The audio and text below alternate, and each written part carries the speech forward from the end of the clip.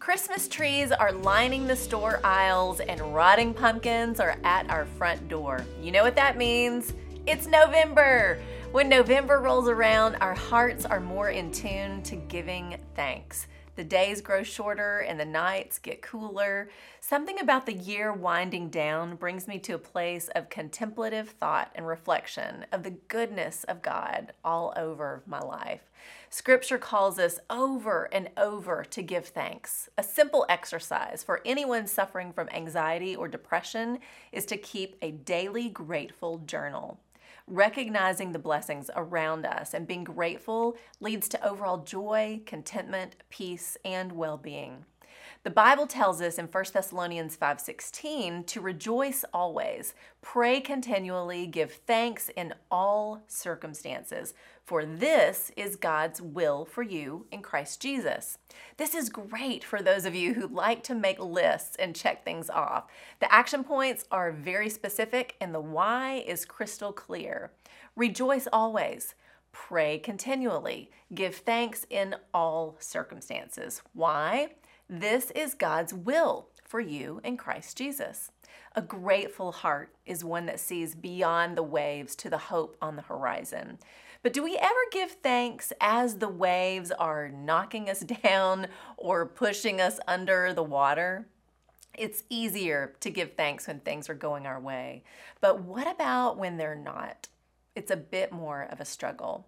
That's where we're going to focus this month, the struggles.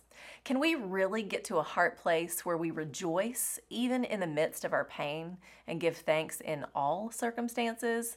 Not on our own, we can't. But with the Spirit of the living God in us, we can. All this month, I'm sharing truth that moves us to give thanks, not only for the blessings, but for all things. One of those struggles for me has been endings. We always want and hope for things to end well. Whether it's a book, movie, relationship, or season, we want it to all be wrapped up in a nice shiny bow.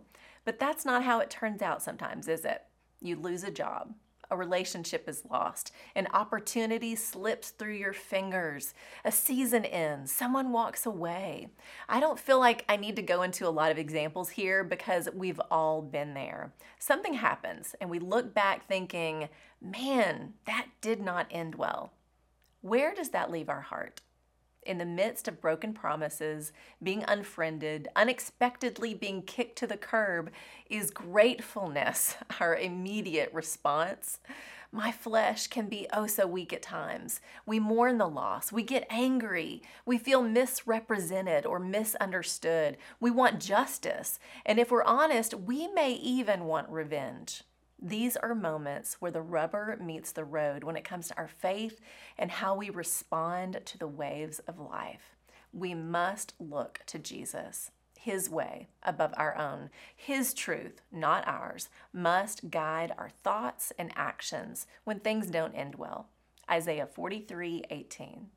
Forget the former things. Do not dwell on the past. See, I am doing a new thing. Now it springs up. Do you not perceive it? I am making a way in the wilderness and streams in the wasteland.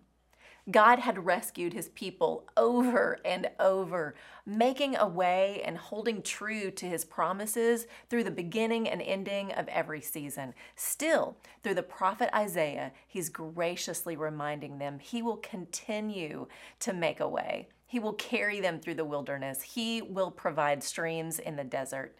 Here's what I want you to see today. We can't truly appreciate a stream until we've walked through a desert. When something doesn't end well, we can run to Jesus like a child runs to a pool on a hot summer day. We can be refreshed, held, renewed, and trust he knows where we're headed. Don't dwell on what was. It takes an ending for something new to begin. God is so good at making things new. That's the truth. Because that is true, we can give thanks for endings, even the not so great ones. I'm Lori Klein.